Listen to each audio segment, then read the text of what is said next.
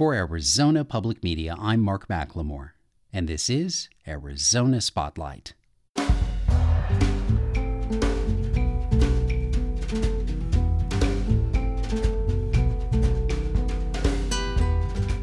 Coming up, hear the voices of some of the people who gathered on the border last weekend to make political statements about immigration. Tony Perkins talks with Dee O'Hara, who in 1959 was a nurse chosen to be part of the terrestrial side of the NASA space program. And from classical to swing, let's explore the musical possibilities of the harp with virtuoso performer Christine Vivona. Those stories are next on Arizona Spotlight.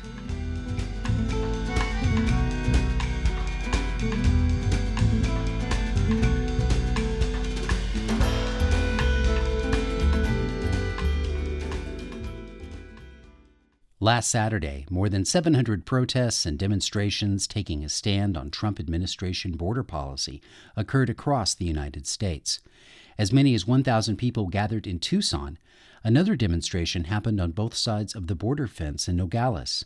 A crowd of more than 300 people assembled on Main Street, causing the Nogales port of entry to be closed for about an hour. Nancy Montoya was there, and she brought back this report. Hey, welcome. I just finished this song on the highway, so.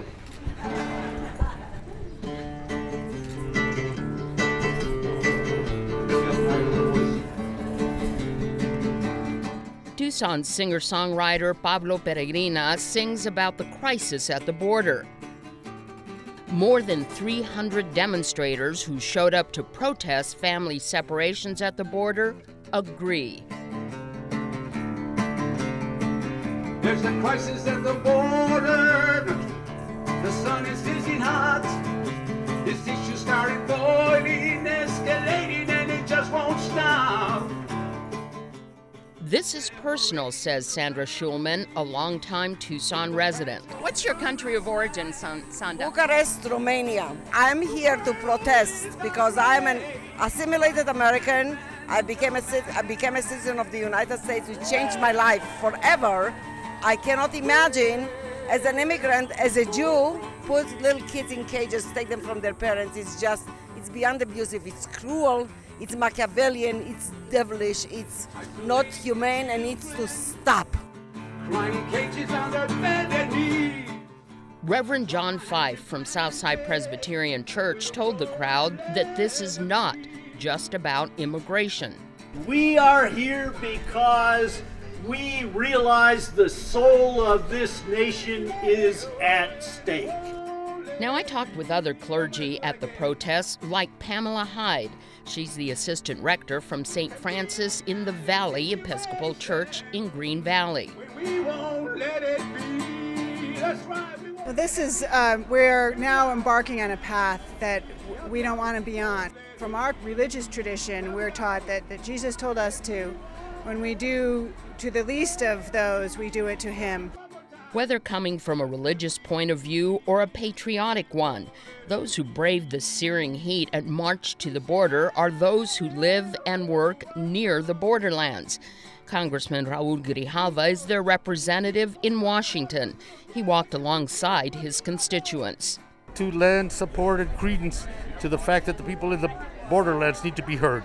My Republican colleagues like McSally and others come to the border, take a photo up in front of the wall, chat with Border Patrol chief, and leave. I wish someday they would come and talk to these people and understand that for them, the borderlands is not a hellhole, it is their home. And today they're here defending that home and defending some righteous issues such as ending zero tolerance and ending family separation. Organizers of the march insist this is not about blue versus red, but about doing what is good for the country. That's what Beth Castro believes. And I understand you're the daughter of the former governor Raul Castro. Why are you here, Beth? I'm here because many years ago, as many people remember, my father immigrated across the border with his mother and 12 siblings. Came across the border, and the Border Patrol said, "You're in America now. It's up to you to make yourself successful." Sí se puede! While Raul Castro led an exceptional life, his daughter maintains immigrants are hungry to do right by their families and this country. And I totally believe that we need to have that opportunity for these families. They should not be inhumanely caged. The Reverend John Fife, the father of the sanctuary movement of the 1980s, said he's been here before. He said the U.S. is a nation of laws, but that it is the Trump administration and the Customs and Border Protection that are breaking U.S. and international laws. Now, what I want you to learn is what we learned. And that's a very simple law. And that says anyone who is a refugee can cross this border anywhere. And no president and no attorney general can ever say they're criminals or they're illegals or lock them up. They are exercising their rights under United States law, and we stand with them here and across the country today. There are many I talked to who describe themselves as voting Republicans. They preferred not to be interviewed. One couple saying, "We're here, that should speak volumes." And finally, as I was leaving the protest, I spotted a woman standing quietly at the edge of the demonstration with her children. Her name is Stephanie Funk Criery. Stephanie, I see you here with 3 children, about the same ages of children who are being separated from their families. Why are you here today? I'm here. I have 5 sons. I once lost this little guy for about 32 minutes, and I thought I was going to die. And, I'm lucky enough that police brought him home to me. And I cannot imagine for 1 second what it's like to go days without knowing, without communication. This can't happen. This can't happen. We can't let it happen without speaking up, without doing everything we can. We won't let it be. That's right, we won't let it be.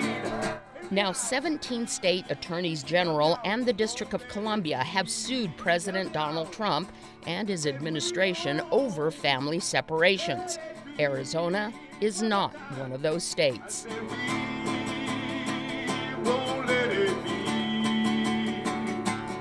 For Arizona Spotlight, I'm Nancy Montoya. Mis hijos, por favor, no se los lleve, Jesucristo, ayúdanos. You can follow all of AZPM's border and immigration reporting online at news.azpm.org.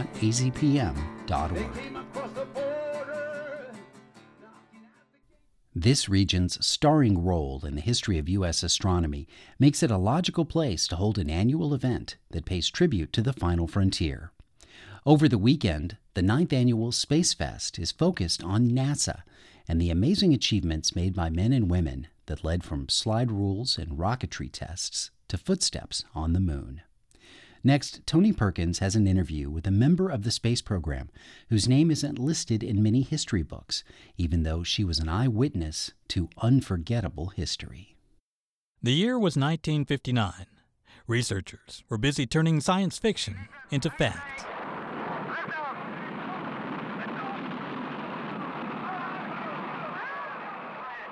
Dee O'Hara was an Air Force nurse stationed near Cape Canaveral, Florida, when the center commander asked her to participate in a new project. She would work with NASA's Mercury 7 astronauts, preparing them for the United States' first manned flights into space. In the early days, we had no idea what the effects of weightlessness, prolonged weightlessness, if you will, how it was going to affect the body. And, were they going to be able to, there wasn't, I don't think, great concern, but mainly what were the effects of weightlessness on the cardiovascular system and blood flow, and were they going to be able to eat and swallow, basic things like that. And I think those were the main concerns. This Project Mercury candidate is preparing for stress. The weight of 8 gravities will thrust upon him as he rides the human centrifuge. But what about the concern of the astronauts themselves? O'Hara notes the Mercury pioneers were all test pilots worried about achieving each mission's goals, finding out if someone could live and work in space. Perhaps maybe a hint of apprehension because of sitting on top of a rocket. That would kind of scare the bejesus out of most people. O'Hara says the movie The Right Stuff took dramatic license about all the poking and prodding medical staffers put the astronauts through. But she maintains the filmmakers got one thing exactly right. They're test pilots, and they're used to facing danger and problems and that sort of thing. So they really didn't have any... those of us on the ground were more concerned than they were. You know, the design of the suit and so that they would be able to pick up things and move more. But with each flight, you learn that, weightlessness didn't really affect that particular system, or they certainly did okay doing this and that. They were able to eat. They were able to swallow and void and do all of those things. And so, again, it would just, each mission, you gained that much more confidence. A dozen more astronauts flew into orbit after the Mercury 7, and medical researchers learned more on each flight. By the time Neil Armstrong and Buzz Aldrin landed Apollo 11 on the moon in 1969, NASA was confident about long-duration flights into space. But 2 missions later, an Apollo astronaut's ambitions were stopped before launch because of an earthbound worry, exposure to the measles. Dee O'Hara remembers NASA's alarm when flight doctors diagnosed pilot Ken Mattingly only days before the Apollo 13 flight. They could not risk having him be behind the moon, if you will, which, given the incubation period of 21 days, he would have been behind the moon, and then to have him come down with either a fever or just feeling terrible.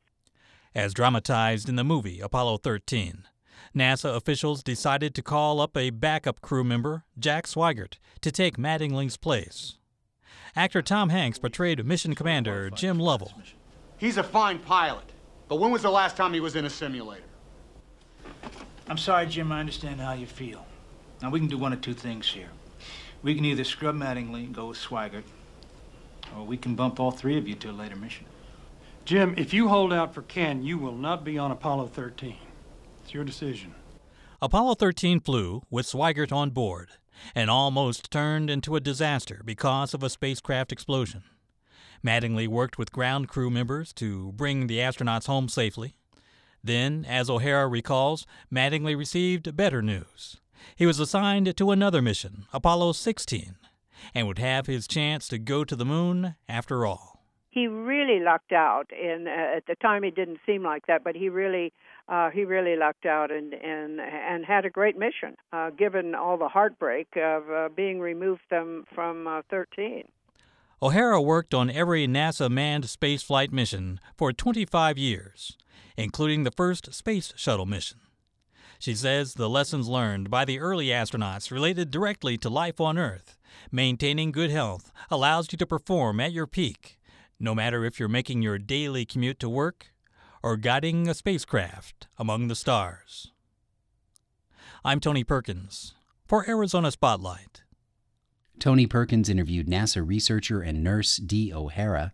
She's one of dozens of guests at this weekend's 9th annual Space Fest, Friday through Sunday at the Star Pass Resort in Tucson.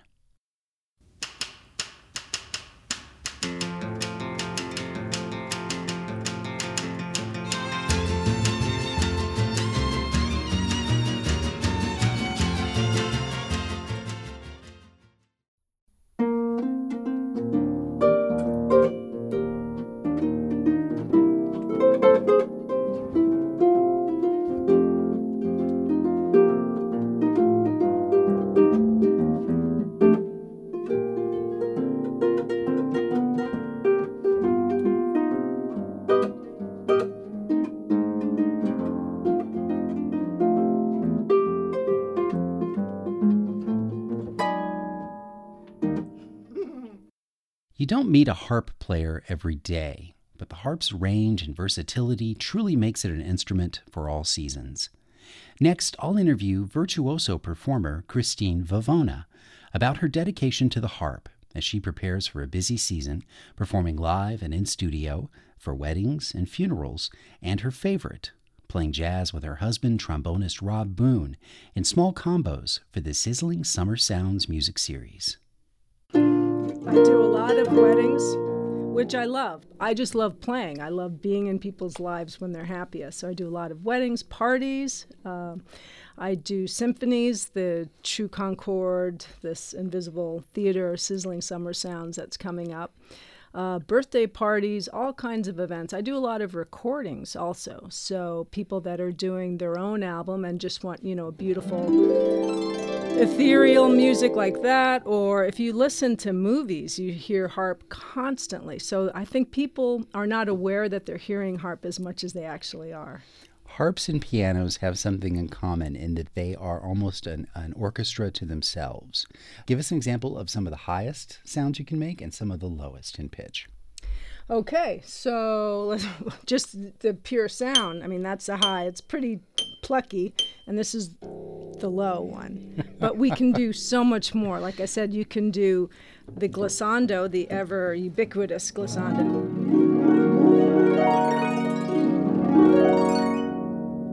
And really just have a huge range. You can do those in all different keys to create a mood. A lot of times Bernard Herrmann would use the harp very dramatically in Alfred Hitchcock scores. Right. What was it for you? What turned the key to make you so interested in the harp? My sister started playing the harp. We lived in Thailand when I was young and couldn't find a harp teacher. And then when we moved to New York, my parents found a harp teacher and a harp. She studied for about 6 months to a year and decided to go back to playing the flute, but my mother loved a gold harp in the living room. So I started playing, hot cross buns, first thing, but I quickly graduated to more complicated pieces, and I loved the fact that I was the only girl, the only person in my school that played harp. It gave me a unique identity.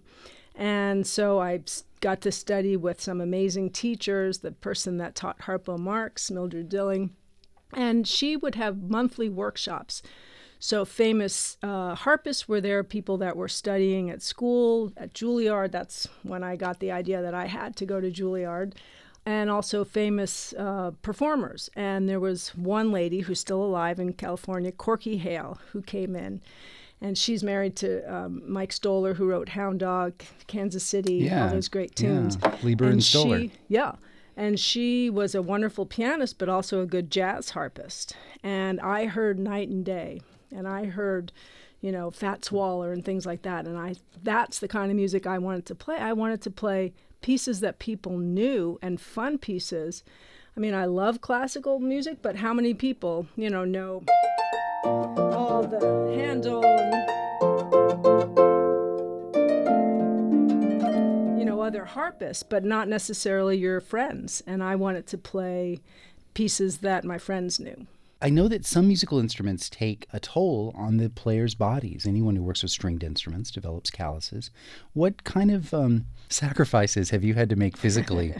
The calluses are the first and foremost. I mean, I remember in elementary school being so proud of my callus from playing a piece with a lot of glissandos. And a friend said, my boyfriend in 5th grade or 6th grade was not going to want to hold my hand because of the callus. And my first thought was, I am so proud of my calluses. So that's aside. Some harpists don't do dishes. I unfortunately don't use that card. But then this harp is almost 90 pounds. There's a balance point on all harps, so it's not like we're holding that weight, but we have to be able to see both sets of strings, and we try to sit level, but in all probability we end up a little like this playing, and so we're always having neck issues or just tension. So if you take care of yourself, work out, have massages, that's pretty good. And then just the physicality of picking up the harp and putting it in the car takes a little bit of strength, but at Juilliard we had classes in Alexander's technique, so how to move your body by using the muscles that were necessary, not the other muscles. I see. What else should someone know about the care and feeding of a harp? I mean, first of all, about how many harps do you yourself own? I do have quite a few harps. I have 2 harps currently that are this size. This is the full-size concert harp, 47 strings, but extended soundboard. So I have 2 of these that I play. My other one I actually play more jazz. This one I do more of the classical. Then I have a semi-grand that was Mildred Dilling's harp, so Harpo Marx played that. And then I have a smaller pedal harp that I rent. Well, if you leave a harp alone for a while and come back to it, are the strings more likely to break? Is it just a matter of getting it back in tune? So you really want to have your harp tuned all the time. Even if you're not playing it at the house, you really at least once a week have to be tuning it. This size harp, there are over 2,000 pounds of pressure on it, and they build the harp so that they want the harps to go back to that tension. So you want to always be tuning the harp to have it. This is my tuning key. I have them in all different colors. I have them in all cars and purses, etc. You never want to be alone. But I do know my son is a drummer, and that the drum key will fit in a pinch. So you need to have your harp tuned, even if you're not playing it a lot, at least once a week or so. You mentioned your son being a musician. That seems logical because he has musical parents. Tell us a little bit about your husband and what kind of a duet chemistry Sure. you're able to get. So my husband, Rob Boone, plays piano and trombone, and both our boys play musical instruments. We have a family band. They're on opposite coasts. The older is the bass player. He's an actor in L.A., and the youngest is an optical engineer in Philly, and he's our drummer. But Rob and I do a lot of concerts together. The Sizzling Summer Sounds will be playing together, and joined with Ray Templin, a wonderful, wonderful pianist that has made his career in Disney.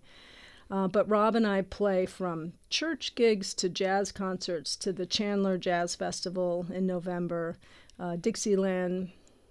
So we do all kinds of things. Can you give us a touch of Dixieland? Sure, love to. Fat Swaller, love that style.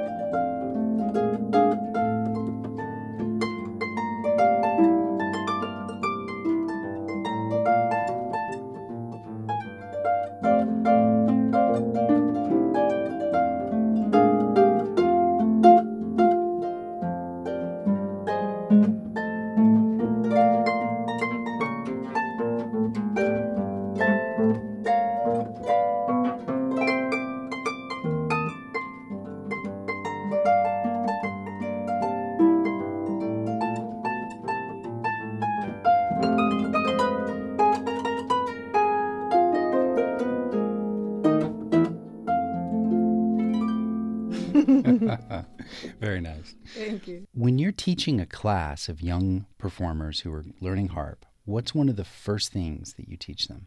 We're all trying to make people perform the best that they can and play the best they can all the time. There's no difference between a lesson performance, practicing at home, and performing in public. If we always have that same demeanor, then I think it lessens anxiety, because growing up, I did not have that many opportunities to perform, and so it was a big deal for me. So I make sure for my students from the very beginning that they are performing. I have several recitals throughout the year, and then I make them do little performances in their lessons for me so that they have that ability. But really, it's playing beautiful music. Mildred Dilling, the first teacher, that taught Harpo Marx, used to say, why play this instrument if you're not going to have a beautiful sound? I mean, it's just such a lovely, lovely sound, and if you're not going to do what it takes to have that sound, why bother?